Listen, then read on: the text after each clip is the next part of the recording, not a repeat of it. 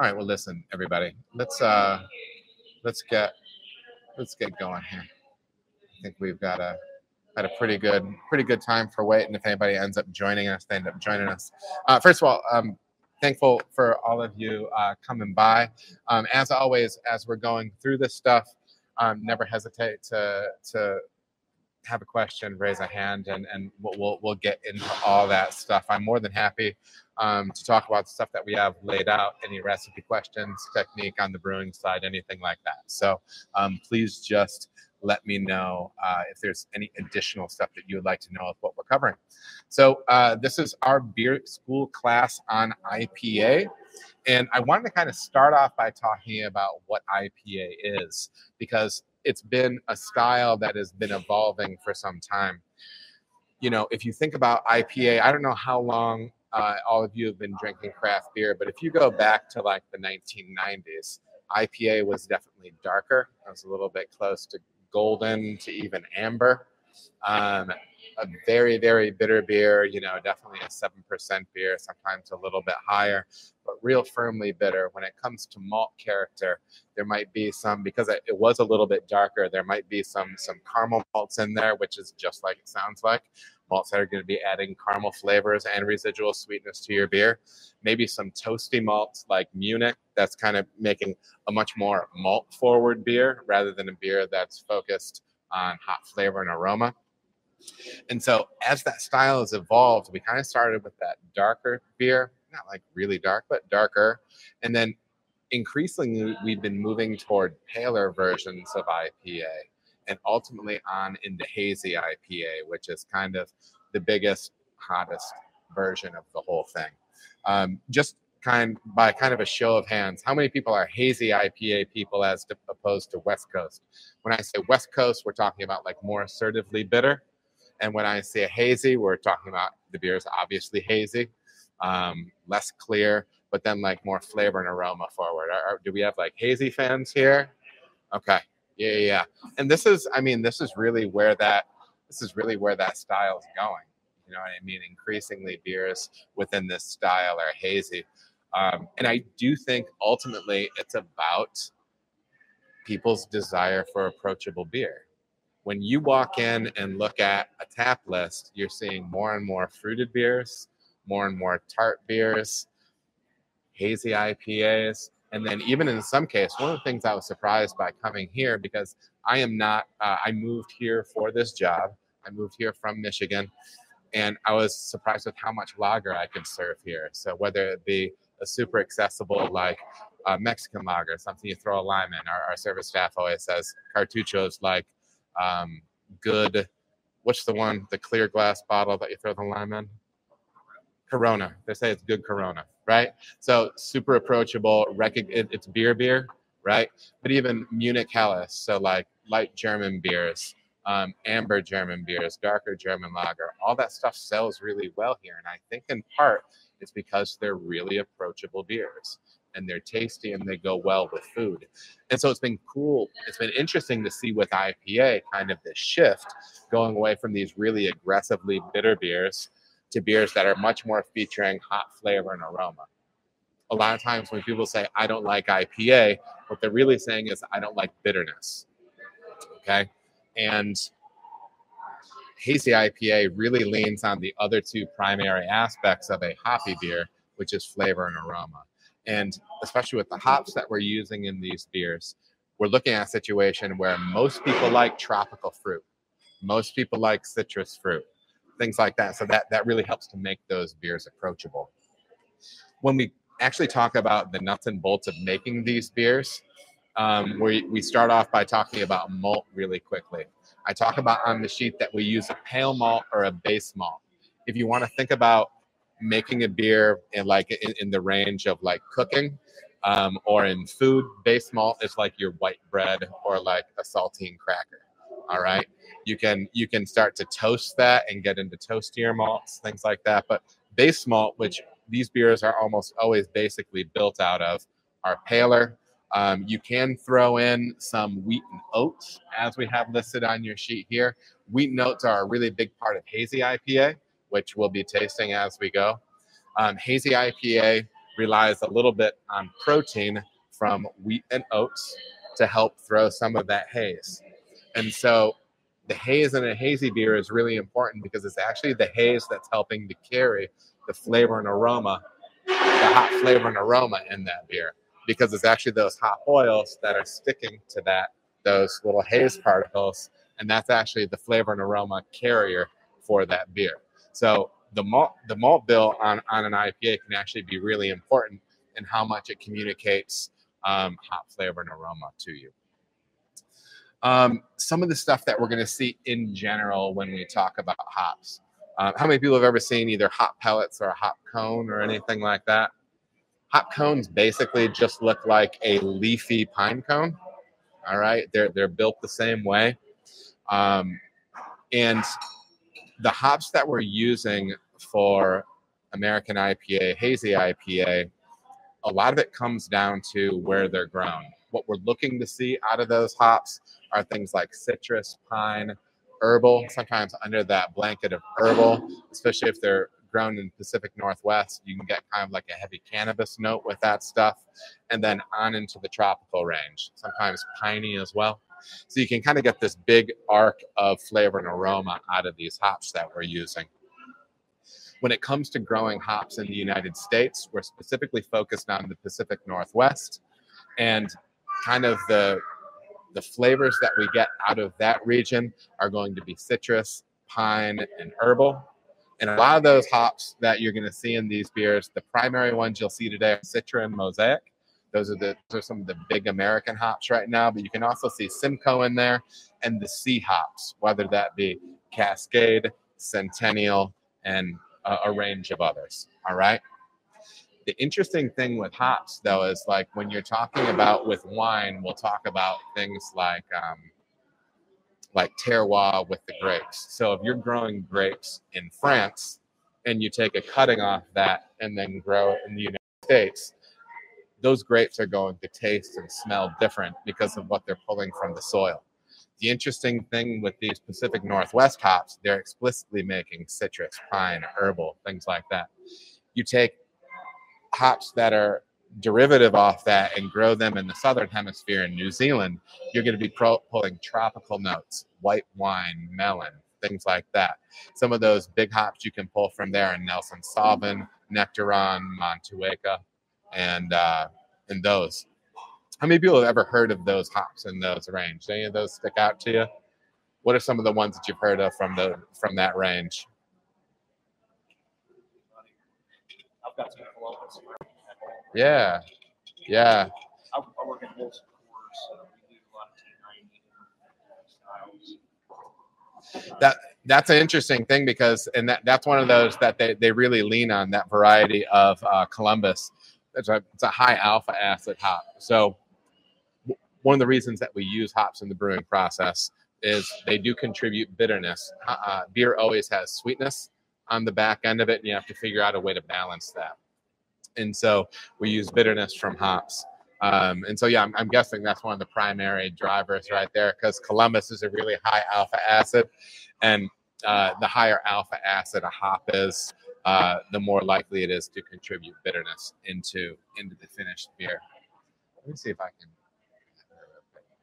Excuse me. Could you tell Amanda or the bar that we're ready to start pulling these 4 beers off the sample for pours for everyone? They're listed right at the bottom. Okay, awesome. Thank you.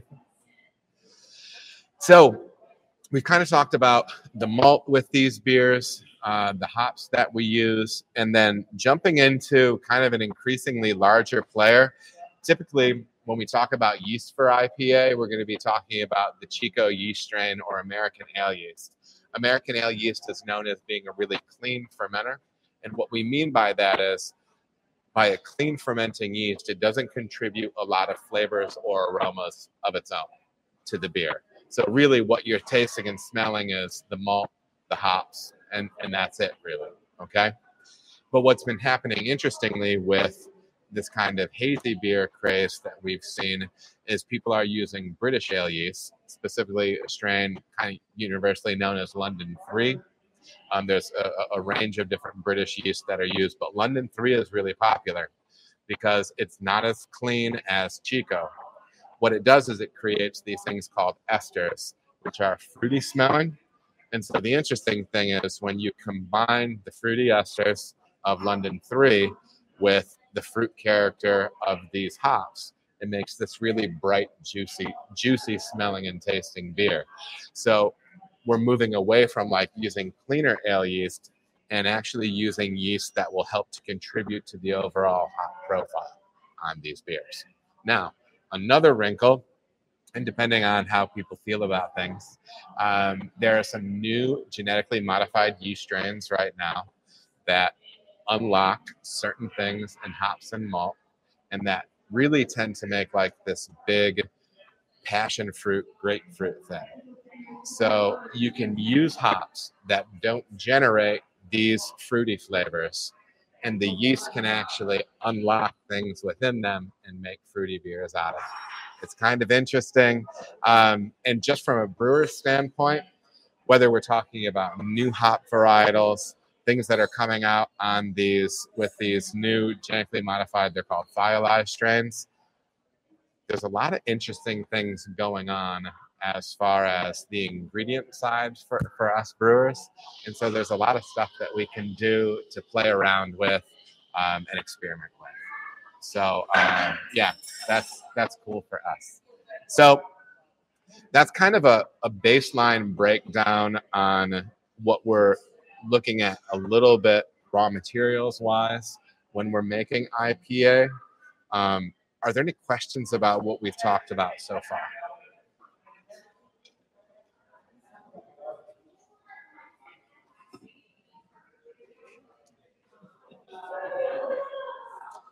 All right. They should be bringing up our sample soon. So what we're going to do is we're just going to kind of talk through kind of like our process for evaluation with these beers. How many people have ever seen people evaluate wine? Right. So you'll see somebody take a sip. Sometimes you'll see them. Have you ever seen them like people tilt their head down and then draw air in through the wine? Right, and they'll draw in.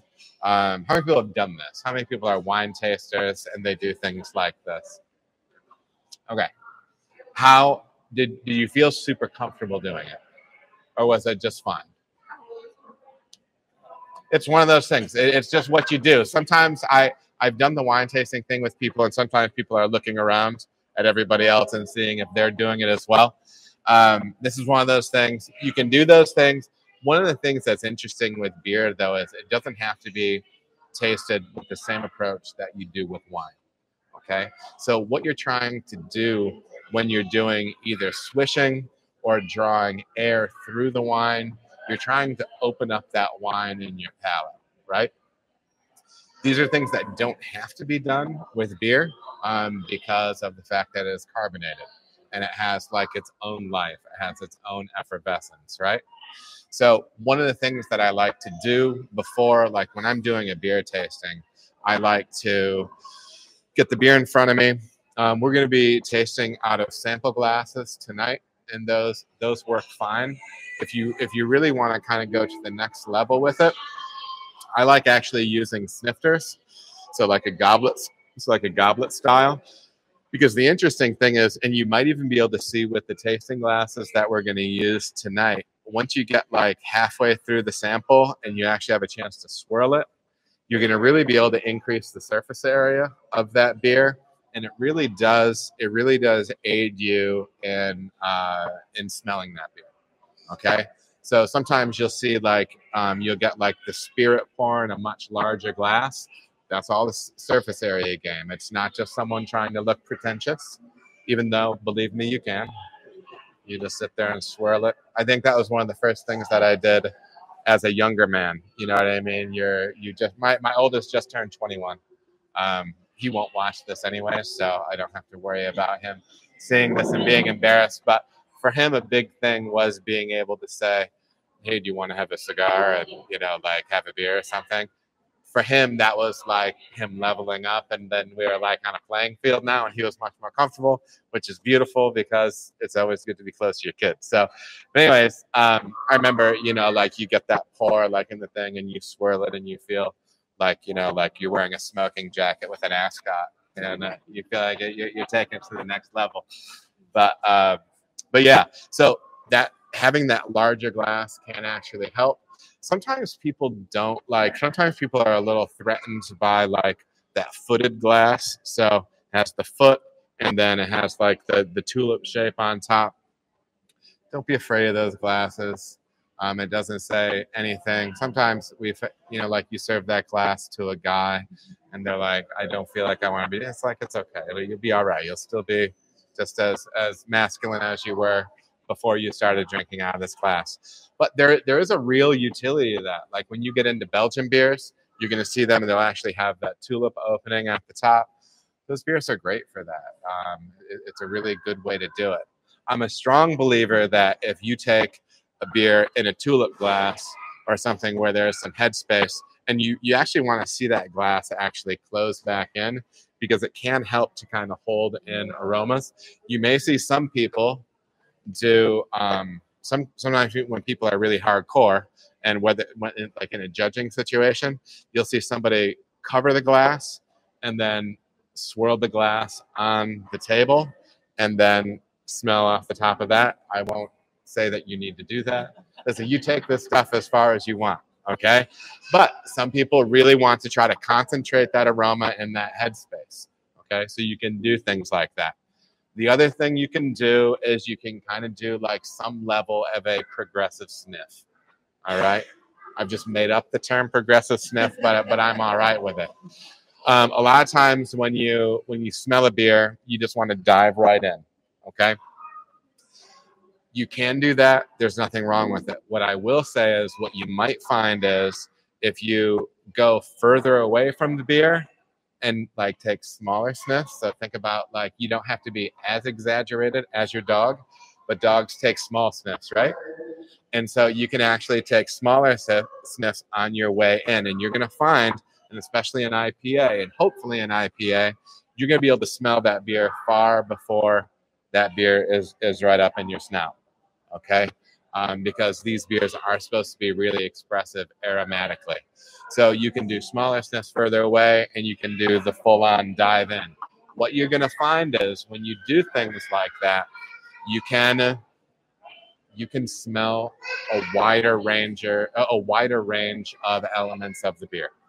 Okay, now smell is, people throw out all sorts of bogus. It's like when you see those like memes online, it'll be like a picture of Abraham Lincoln and then like a quote next to him about how, but it's not a quote from him and it's completely made up.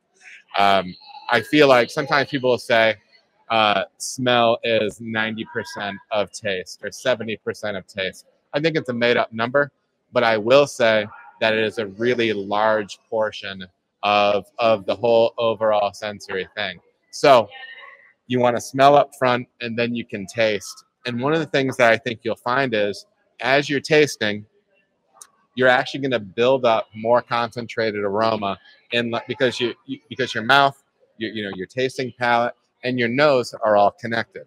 So as you're actually sampling that beer, those aromas and flavors will actually start to get more intense as your palate gets actually kind of saturated by it.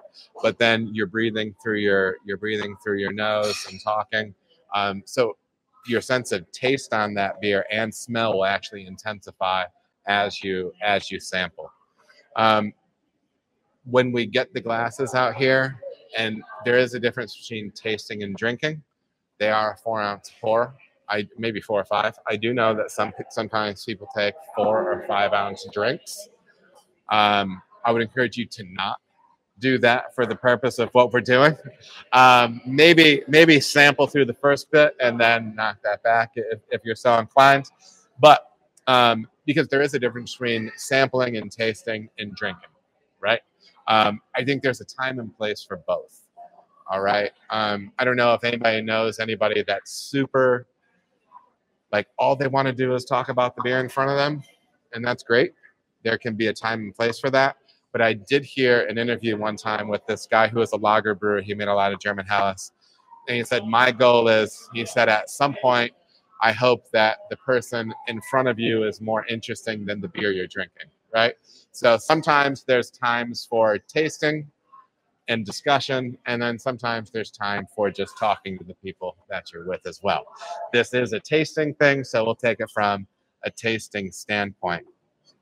One of the things that you're going to find is as we get those first few sniffs down to, we get through the smelling portion, we get into the taste portion, what you're going to find is you are going to be able to get a better feel for what the finish of the beer is. So when you're done drinking that beer, how does that beer sit on your palate? Is it sweet and heavy? Is it? Yes, please. And you can just do half pours on it, please. Yes. So you can kind of see like the weight of the beer on your palate. Like sometimes I've had a pint of beer and I get halfway through it, and the beer is kind of just so heavy on my palate, I'm kind of wishing I had a different beer. That is kind of what we're talking about when we talk about what the finish of the beer is like. Okay. So how, and does the bitterness carry through? Is it sweet through the finish? Is it dry through the finish? Things like that.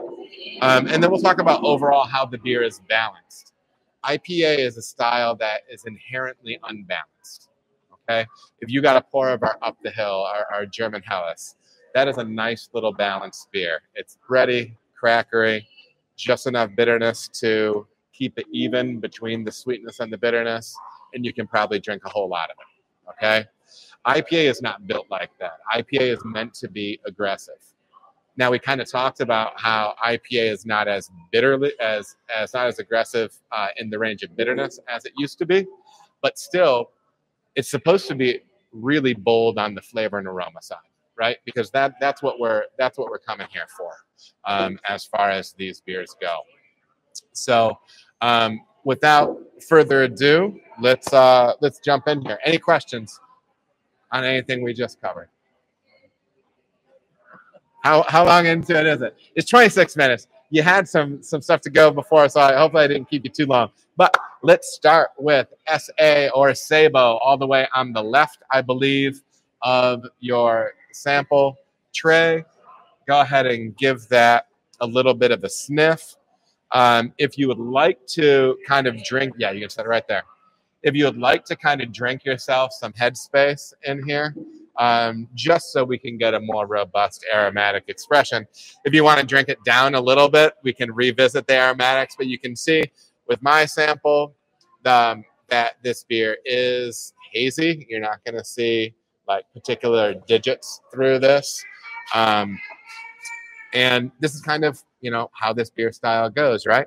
We're going to look for a range of bold, hot flavors and aromas off the nose on this. So let's dive in, and we're going to go with this. Anything that you smell off this, just say it. And I'm not going to be like, you're wrong. I'm not going to get furious. It's really just about saying what you think you might smell. And we kind of talked about a range of things on here, and you can kind of use that as a cheat sheet.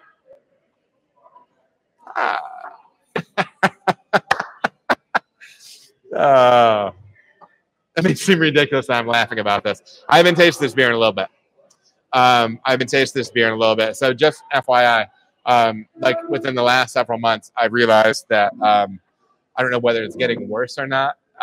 There's a handful of our beers that I can't drink because I'm increasingly gluten intolerant. And so there are some beers that I can drink here because I use a thing that helps to break down the gluten. And so that's cool for me.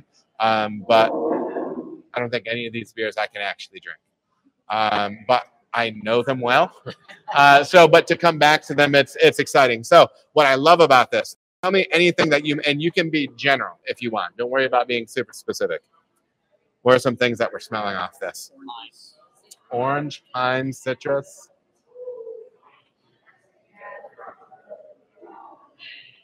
Yeah, great descriptors. This is a great example of what London 3, this is what we were talking about. So kind of this thing with hazy right now. It's a lot of beers are made with London 3.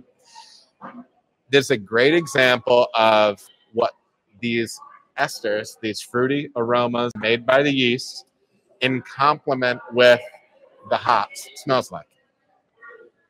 So Sabo, the last time I brewed this, I'm pulling out the brew sheet because I'm prepared. Had a whole bunch of Citra and Mosaic in this. All right. These are two hops that go great with this ester profile of London 3. So yeah, we kind of get that big. So if you were to say high, medium, or low, what do you think the fruit aromatics are on something like this for you? And you can throw in medium, high, medium, low, whatever. About medium for you? Yeah. About medium? Yeah. Anybody else? About medium? Nice. So here's a question. What do you think? And be honest. So I'm not an IPA Yes. fan at all. Yeah. And to me, this almost tastes like an air-like sour. Okay. More than an IPA. And so this is what one of the things that. Okay. So my wife, when she drinks IPA, it's so bitter to her that it almost gets like bile-like. Okay, so like pukey. Not to be unpleasant, right? But so honestly, probably the reason you don't like IPA is you taste that at a higher threshold than most people do, right? And so like my wife I'll give her beers that have borderline no bitterness in them, and she goes, "Oh, that's bitter for me." So really, what it is, and so the interesting thing is the likelihood of you being in the range of what people call like a super taster, because people have different levels of like sensory receptor as far as taste go. You more readily taste that stuff. So if this beer is like bitter on that level for you, you just taste it more readily than other people do. So that's as much of that beer as you should drink. Right? Exactly. Excellent. But you can still smell, right? Okay, so great, absolutely. So now one of the things that you might pull off of a beer like this. So one of the things I would say is if you want to kind of weigh the body of a beer like this, you can drink some, allow it to work around your palate. Okay. I also, and this some of this area where it might seem strange, I like to make sure that I'm getting that beer between my lips and my gums. So I want that everywhere. So you don't have to do a full-on swish like we do with wine, right? But we do want to make sure it's covering the palate. Sometimes what I'll do is I'll drink a beer like this, and then I'll actually push my tongue against the back of my teeth and roof of my mouth in the front. And you can actually feel like viscosity that way, okay? And also, after you're done drinking, you might actually be able to feel viscosity. And the reason why I say this is you might be able to feel viscosity between your gums and your teeth as well, all right? Now, this is really easy to do with a beer like if you went up and grabbed a pour of Excalibur. It's this barrel-aged imperial stout that we have. It has a bunch of residual sugar in it, so it has some sweetness to it, and it has a lot of body in it. And so you can just feel that viscosity, right? That softness, that creaminess of it. This will probably not be on this level, but this is one of the things that you're looking on pushing on a hazy beer like this. One of the things that we do is, just from a water chemistry standpoint, because water is important in hazy beer, we push up chloride. And I use calcium chloride and actually kosher salt, okay? Both things, because I'm looking to push up chloride. What chloride can help do in a beer like this is increase that impression of softness in the beer and a little bit of viscosity. So this beer is supposed to all be about softness and round edges. It's not supposed to be bitter, sharp, crisp. That's not the style at all. So we're leveraging the water chemistry and loading it with calcium chloride, pushing those chloride numbers up to make it rounder and softer. So if you do if you do feel like a softer impression on your palate, part of that is the water chemistry that we're using as well.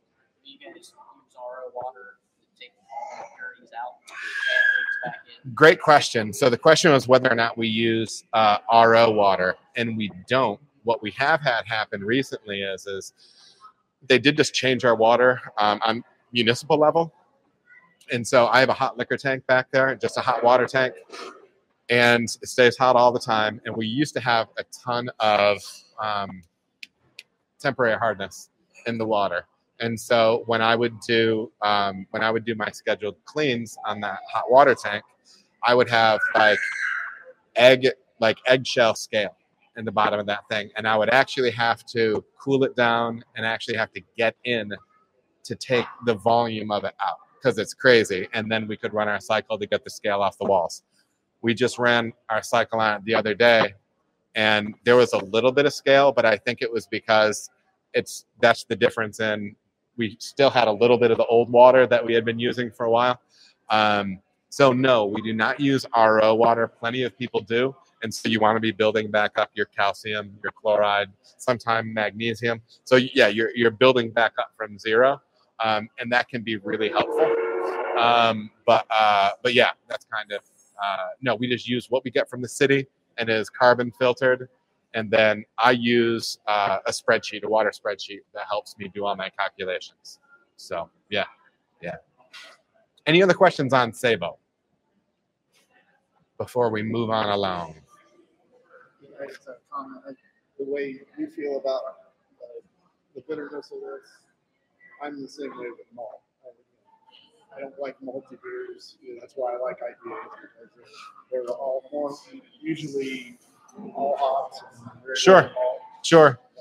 I just don't. Sure. Do you find saying that you prefer IPAs to maltier beers? When you're drinking maltier beers, are they kind of like heavier, kind of like flabby, or like less crisp? Is that what you find with them? It's whatever that taste is. Sure. Yeah. Absolutely. When you mentioned Guinness as stout, yeah. It's all personal preference. You know what I mean? Absolutely. All right, so let's take a look at the next beer, and this is Freak Beat. Again, we have that available in, I believe, in cans up there as well.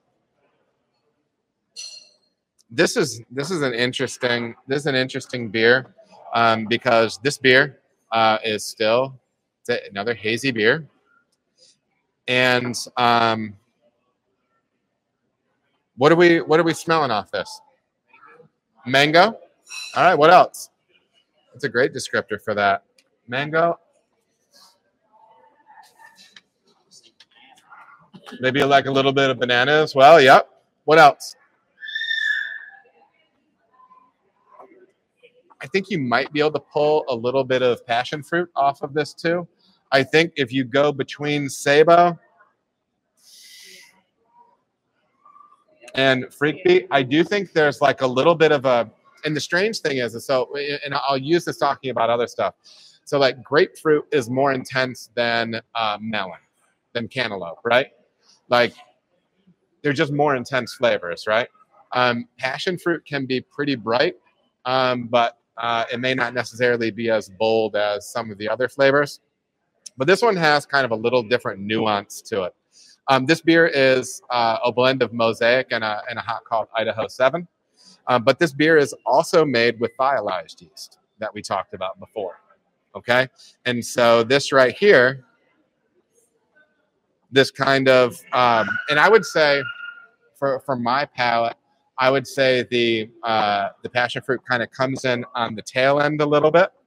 But yeah, for my palate, this one is a little bit more in that tropical range, and you can explicitly pin that on the thiolized strain that we use for that. So go ahead and do any smelling, sipping, and tasting on this.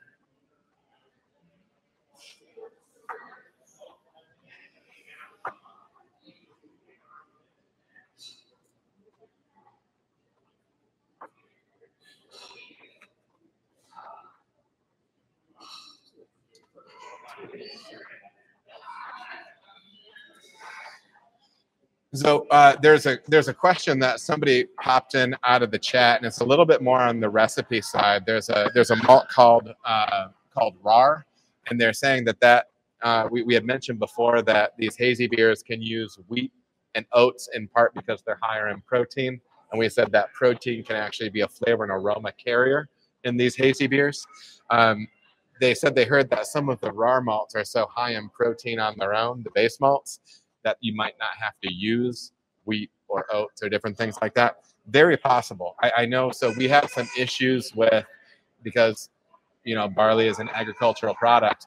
There were some barley issues last year, maybe it was the year before, and so we were getting higher protein malts, and that's typically something that we don't want. But it is something that is not necessarily bad for making hazy type beers. So that is possible, because I do know some of my brewer friends that have been rolling to using a higher protein base malt in order to help facilitate some of that stuff. Any takes on this beer? What are your thoughts on it? Maybe even comparison into Sabo. Are there any intensity differences that you're noticing? A little bit more bitter than Sabo? Is that kind of a universal thing? Is this beer more bitter than the first one? You can just throw a hand up. Sure, you feel like that passion fruit helps to lift that up in the end? Yep. Sure. Sure. Yeah, and so interestingly, and so you're spot on. This beer is built a little bit differently, and so there's less hops in Freak Beak. So yeah, you might actually see a difference between those two. Definitely. Definitely. All right. Well, cool. Any questions on Freak Beak before we move on along?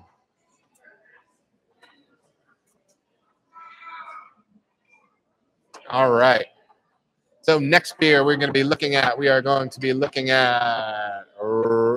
going to have you skip that. Go to DG, Double Groove, on your thing. Don't do RB. Double Groove.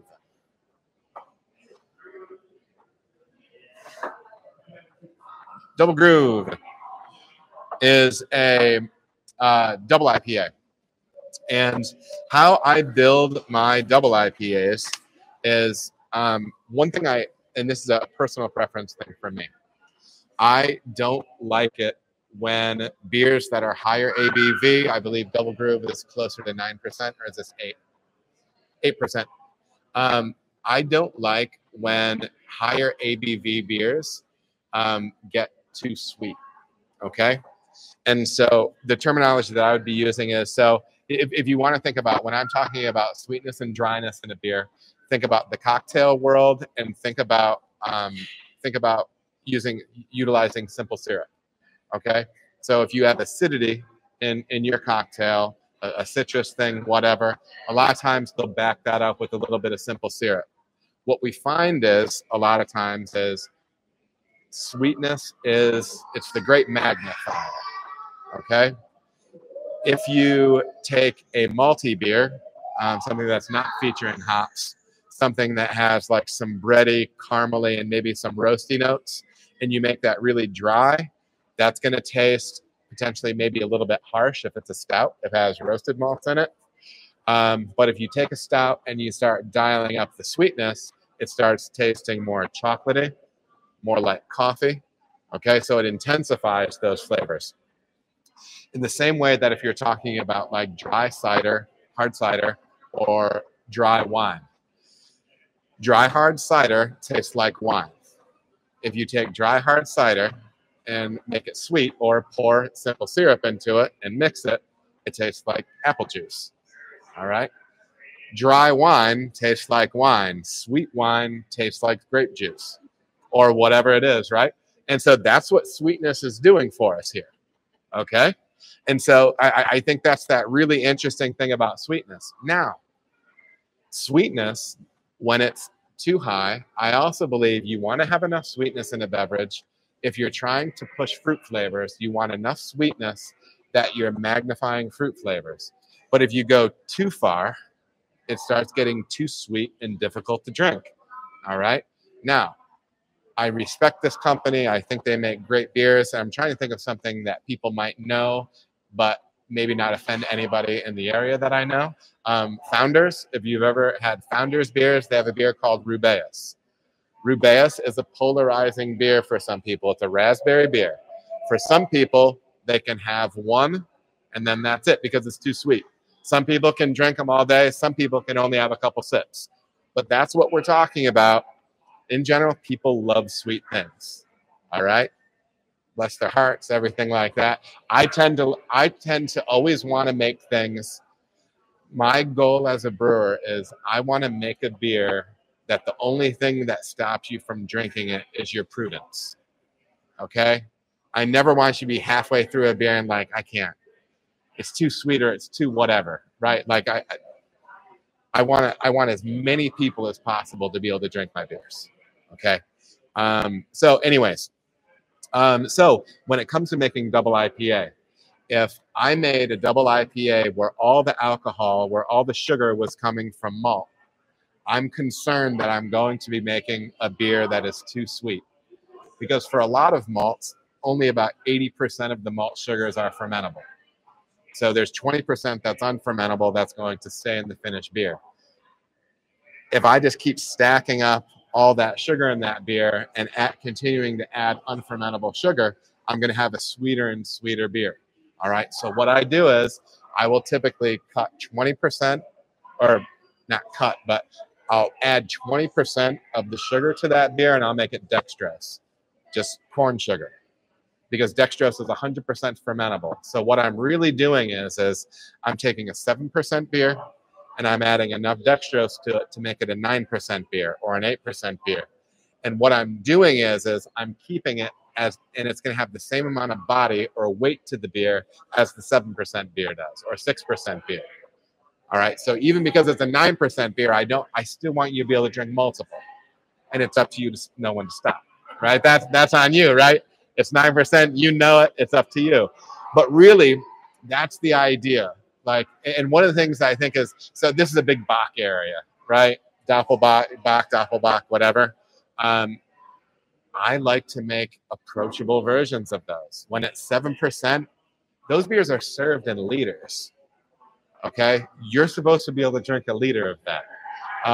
Fest beers, Oktoberfest, stuff like that. You're supposed to be able to drink a liter of it. I think it's kind of an American notion with getting really aggressive, where maybe when you get on the bigger ends of the style, you can drink less volume of it. All right, but I kind of like that notion of keeping things approachable. So Double Groove is an 8% beer, and sometimes that might imply like a heavier, sweeter beer, but this should still drink like the other IPAs we've been drinking. So let's talk about what we're smelling and tasting off of this. Let's dive in. What are you smelling? What are you tasting?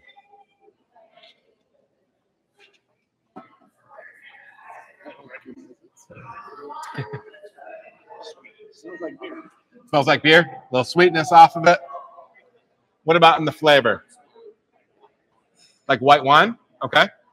Yeah, I mean that's absolutely possible. This is a beer that we used some Cryo Citra, which is just like an advanced hop product of Citra. Cryo just means that there's less green matter and more oils in it.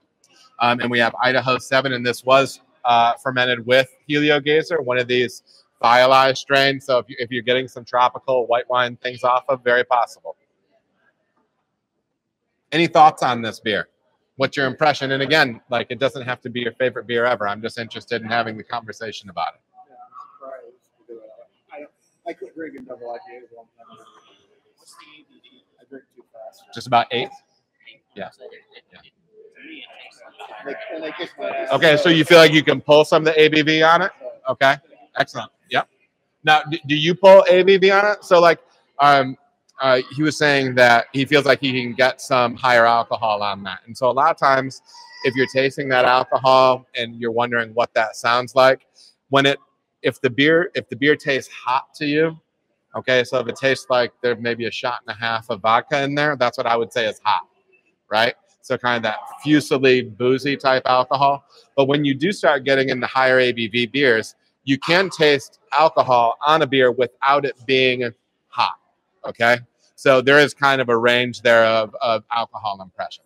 So it's very possibly pulling alcohol on this, and it may even be hot to some of you.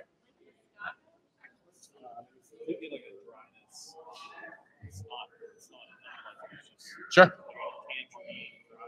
Like a dry tangerine thing in the finish. Yeah. And this is kind of the goal for a beer like this with me. Like, I do want body-wise. It wouldn't surprise me if this might even drink either as dry or maybe even a touch drier than some of the others. But yeah, so when I first started doing double IPA, and listen, these aren't. I'm sorry. Sure, sure. And just when I'm talking about all this stuff, like I never want to give the impression. I always like to say, like, as brewers, we're all standing on the shoulders of giants. Okay, so like I don't want anybody to think here or anybody listening that like I'm talking about inventing this stuff. That idea of adding dextrose to a double IPA, that's Vinny Chilurzo from Russian River. And I learned that 10 years ago when I was doing stuff, and I'm like, man, if I'm ever doing that, I'm doing this, right? And so you just learn things from different people. So that's a technique that I'm leveraging there. So no, I do not spund any IPAs. Spunding is a way of doing pressure fermentation. Usually we just let the beer off gas and bubble off because it does off-put CO2 during fermentation. So it bubbles through a stainless steel bucket I have in there that's full of sanitizer, and just bubbles. Spunding is a German term for you will allow the beer to gas off, but it's at a higher pressure. No, I don't do that for these beers, but I could. I know people are doing that with these beer styles. Any questions on Double Groove before we move on to our final beer, which is Red Blush?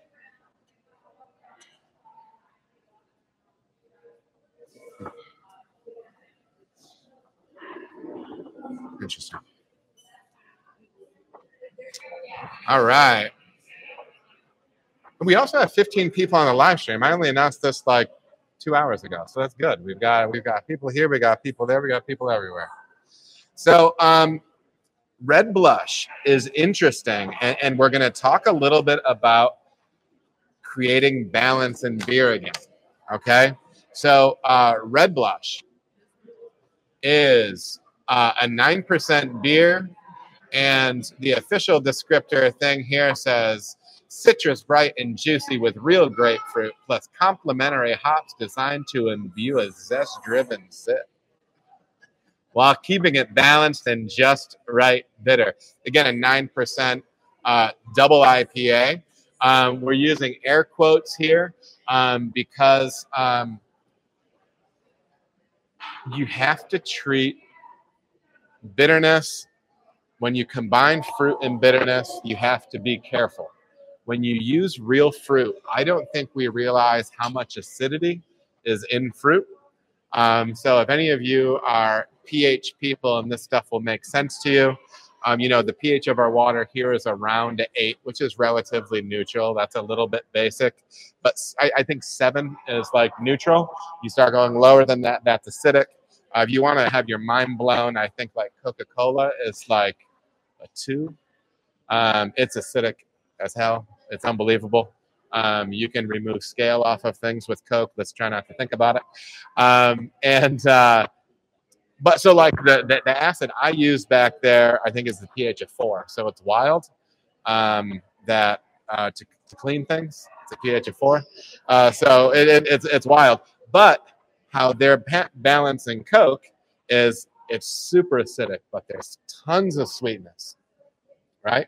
And they have another balancing factor, which is interesting, which is carbonic acid, the carbonation. So when I'm a little going far afield here, but this is how balance works with beer. If you have a 20-ounce Coke, you drink half of it, you seal it back up. It's super hot outside. It's a day like today. You throw it in your car. You go into the mall for a couple hours. You come back out. That Coke, when you open it back up, that Coke is basically flat now, right? And you drink it, and it's like you're drinking syrup. All right. That's the only difference is the carbonic acid has left that liquid. And so that carbonic acid balances sweetness. All right. So the reason we're talking about acid is real fruit brings acid along with it. The pH on raspberry can be down in the 2.2, 2.5 range. Crazy acidic. All right. That's like when you eat fruit that's not ripe, you don't like it at all because the sugar hasn't come up in it yet. Right? So most of the fruit that we're using is at most a pH of 4. Okay? So we're adding acid to the beer. There's certain things that balance a beer. We've been talking about bitterness, but now with a beer like this, we need to talk about acid. Okay? You'll see tart beers that people serve. There's almost no IBU or perceivable bitterness in those beers, because if you stack up bitterness from hops and you slap acidity from fruit, from real fruit on top of it, you're going to get a very minerally, aspirin-like, unpleasant bitterness in the beer. Okay? This is what we're trying to avoid with the beer like this. I want to keep the bitterness low because I know I'm adding acidity on top of it with the real grapefruit that we're using. Okay? The build is very similar here. This received 140 pounds of, maybe 130 pounds of real grapefruit puree toward the tail end of fermentation. And yeah, so let's jump into this one. Tell me what you're smelling and tasting, you guys. This is interesting to me. So don't worry about what you're going to throw out as far as flavor or aroma.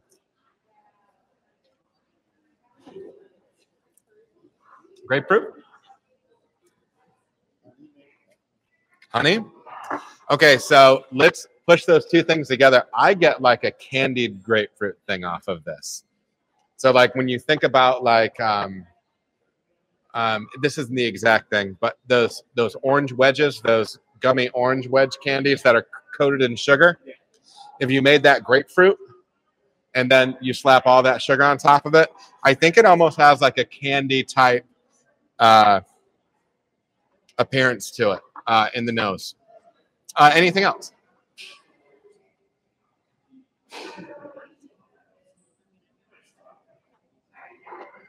Okay, so you're saying you know it's heavier, meaning by heavier what? You know it's higher ABV? Yeah. Okay. That's a victory for me. Yeah. Yeah. And that's sure. And I that,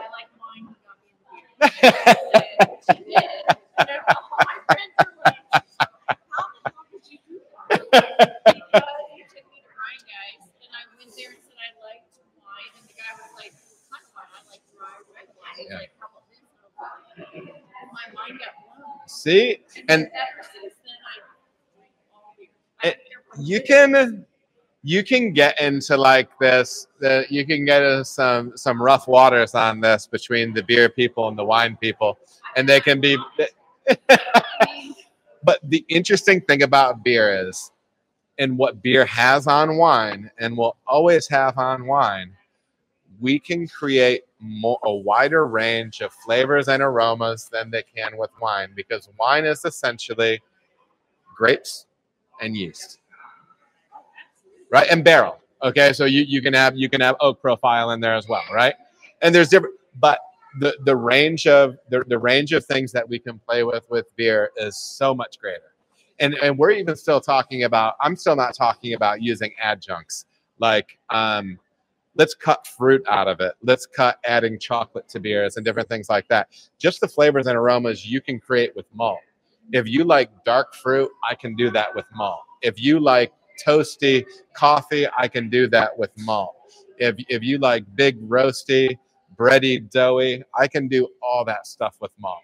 You can do smoky with malt, right? Like it's crazy.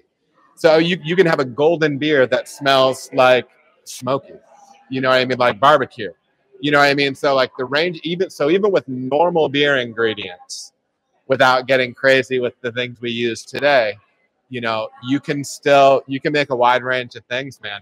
And so like you had a great hospitality experience at a brewery, because what I want to have is on a perfect beer menu for me, if somebody likes drinking alcoholic beverages, I should have something on that menu that can grab. That's the goal for a menu, right? Oh, I'm a wine drinker. You got to try this. Oh, I like this. You got to try this. Absolutely. Yeah. So, yes, absolutely. When it comes to beer, you think back to Budweiser. Sure. Your normal. Yeah. Your beers. Yeah. And that's what I've always been into weird beer. Sure. Go to Jungle Gyms, find the Yeah. flavor and say that's the one I'm trying on. I'll grab that. Yeah. You know, it was convince her and these don't taste like Budweiser. Sure. They taste like anything you want them to taste like. And I finally got one, and I was like, and then I tried more and more, and now it's like he's like, well, I mean, Yeah, now it's like the weekends. You want to go here, and I'm like, For sure. For sure. For sure. All right. So, any questions on red blush? I don't know if we jumped too much into what we're smelling and tasting off this. How does this beer finish compared to the other ones? Do you find that there is some structural differences to it? Is the finish different? Less bitter? Is it still balanced though? Do you feel like you could drink a pint of it? I don't know. Okay. I mean, I knew that it was a higher ABV. Sure. Yeah. I don't think, even on the higher ABV, if you didn't tell me they were, I wouldn't have necessarily said that. Sure. Some beers you can just drink it and say that's 10%. And to me, that's always like, you're not drinking, like, in my mind, you're not drinking the beer to taste alcohol. You know it's in there. And like maybe like with big barrel aged beers, like it's a really expected component. But if you're not pulling alcohol off a 9% beer, that makes me happy. You know what I mean? Because it's generally only going to be seen kind of as a negative, if it gets boozy, or north of boozy, right? Any other things on this? How does this one kind of stack up to the other beers? Does everybody find this, or how many people find this beer less bitter than the other ones? Does anybody find this less bitter than the others? Does anybody find this one more bitter than the other? No, more bitter? So it's probably... To me, it's almost, especially because with Alan, I try a lot of IPAs, but the more hop flavor, the more bitter it is Sure. to me.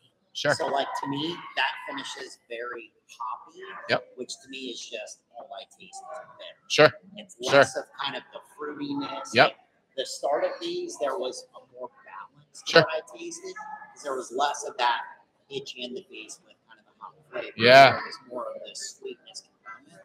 But to this, it's more of a stronger pull to that hop flavor. Absolutely. Hop component of the sweet taste. And my guess is it's the fact that there's some of that real fruit on there stacking up and magnifying it for you. Definitely. That makes a lot of sense. Makes a lot of sense. Did any of these have the Yes. So, question, is there any wheat and oats in any of these beers? Yes, and yes. So I actually did a live stream. I do a monthly live stream where I take questions and then give answers. I have home brewers and pro brewers ask questions, whatever. And actually, I also do a monthly brewer interview that I live stream, and then it's a podcast. But we were talking about it on there where somebody said, like, is there a difference in your base recipe when you're making IPAs for your malt bill? And he said he feels like it's a dirty little secret that breweries will basically use the same malt bill for different hazy IPAs. And the answer is yes. I mean, primarily, what I might be changing is the amount of base malt or the amount of sugar in there, depending on what ABV I need the beer to be. But Red Blush has 165 pounds of wheat and 100 pounds of oats, 165 pounds of wheat and 150 pounds of oats for double groove, 150 oats, 165 wheat, 110 wheat, 150 oats. So it's all right in that range. When I'm making beers like this, I'm generally leaving about 20 to 25% of the grain that I use in these beers, a blend of wheat and oats. Because really all I'm doing is this is just the tablecloth. That's not the meal, right? That's all the malt is doing in beers like this. It's setting the table. It's setting the table for pushing hot flavor and aroma. It's just meant to accentuate hot flavor and aroma. So we can have 4 different beers in front of us that are all different because I'm doing different things with the hopping rates, hop timing, hop varieties, and yeast selection, right? So, yeah, that's basically the deal there. And there's also a question: are all of these beers? I can't taste any of these beers. The product that I use, if you're brewing at home, is called Clarity Firm. On the pro side, you would buy something called Brewer's Clarex. It's just a more concentrated form of the product. The original purpose of Clarex is to make a clear beer, and they actually found as a result, it actually drops gluten levels in a beer below 20 ppm, which makes it safe for not celiac, but gluten sensitive folks. So any beer that I make that is clear or meant to be clear, I use it in that up there, and I can drink those beers with no problem. These hazy beers, though, I don't, and I rely on the team that I have back here to help me out with that stuff. But I also have memory of all these beers too from before. So yeah, so the Brewer's Clarex is used as soon as you go to cold side. So most people say if I'm brewing, they think that we're brewing every day. We're not. Mostly we're cleaning, transferring beer, packaging beer. I brew probably 2.5 times a week back here. So on days when we're brewing, we are operating the hot side of the brewery where we're boiling and using hot water. But when we get to the cold side of the brew house, the fermenters, and explicitly the heat exchanger. The heat exchanger is the first thing that hot wort hits after the kettle. We cool it there, and it is then room temperature roughly when we send it to a fermenter. The start of cold side, all of that, I would then add that to the top of the fermenter. So it's an enzyme that breaks down those gluten particulate, which makes a clear beer, but then also drops ppm of gluten. I add that as I'm adding yeast, as I'm filling the fermenter up. I haven't found that it changes flavor at all. No, I started using it on our lager beers because I like to enter beer competitions. In beers that are supposed to be clear, you want to get clear as possible. I don't have a filter, so I try to leverage other things, other means of getting our beers clear. And I found that when I was using Clarex on our lagers, they were the clearest darn lagers we ever made. And so when you're judging a beer, you get a beer in a glass, and if the beer's supposed to be super clear, brilliantly clear, and it's not, in my mind, you're already starting behind the 8 ball. So if I could do those beers from a competition standpoint and just get a brilliantly clear beer, then I'm still have a chance to bet 1,000. You know what I mean? I still have a chance for the A+. So the idea is to be using it on our lagers because we can get them really clear with it. And so if there were going to be flavor and aroma changes in those beers, those are the beers that you're going to be able to tell in. Those less boldly flavored beers, those more gently flavored beers. So, and I know those beers well, and I haven't seen any differences with them. So, any questions about the beers that we have been talking about in here? Any other general beer questions?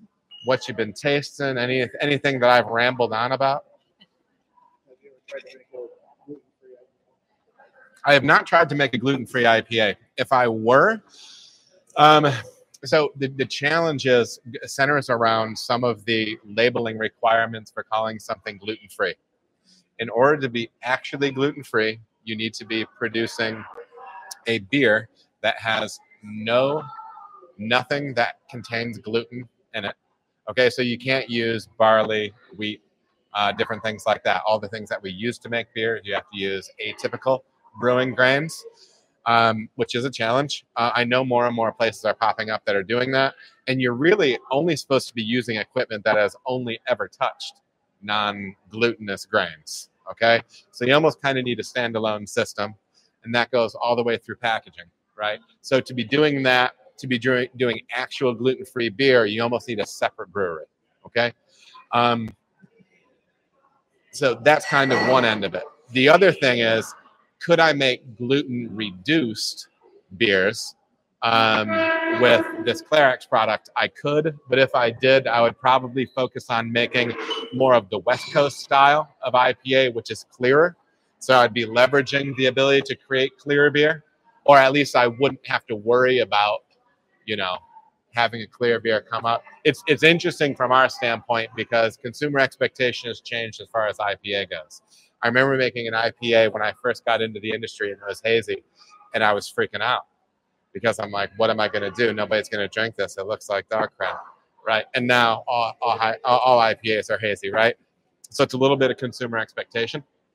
But yeah, if I were going to be doing a gluten reduced IPA that I could drink, I would make a West Coast beer in case it made it clear. I am itching a little bit to try to make a hazy and use Clerics with it and see what it actually ends up breaking down. But yeah, You need a taste tester. I believe it. 20 minutes away. That is, I tell you what, that is the easiest position to fill in the brewery. I found over the years. Taste tester is there's no shortage. There's no shortage of applicants for the job. Any other questions, comments on anything we've been talking about tonight?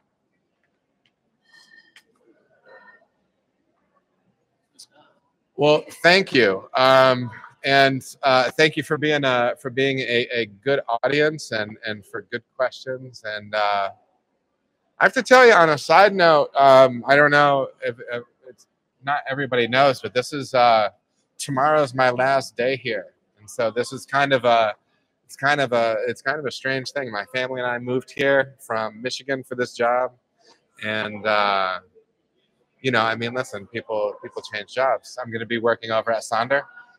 So if you're in the area, yeah, I'm gonna be nice. They make great beer. Their current director of brewing ops, Chase, he came from New Glarus.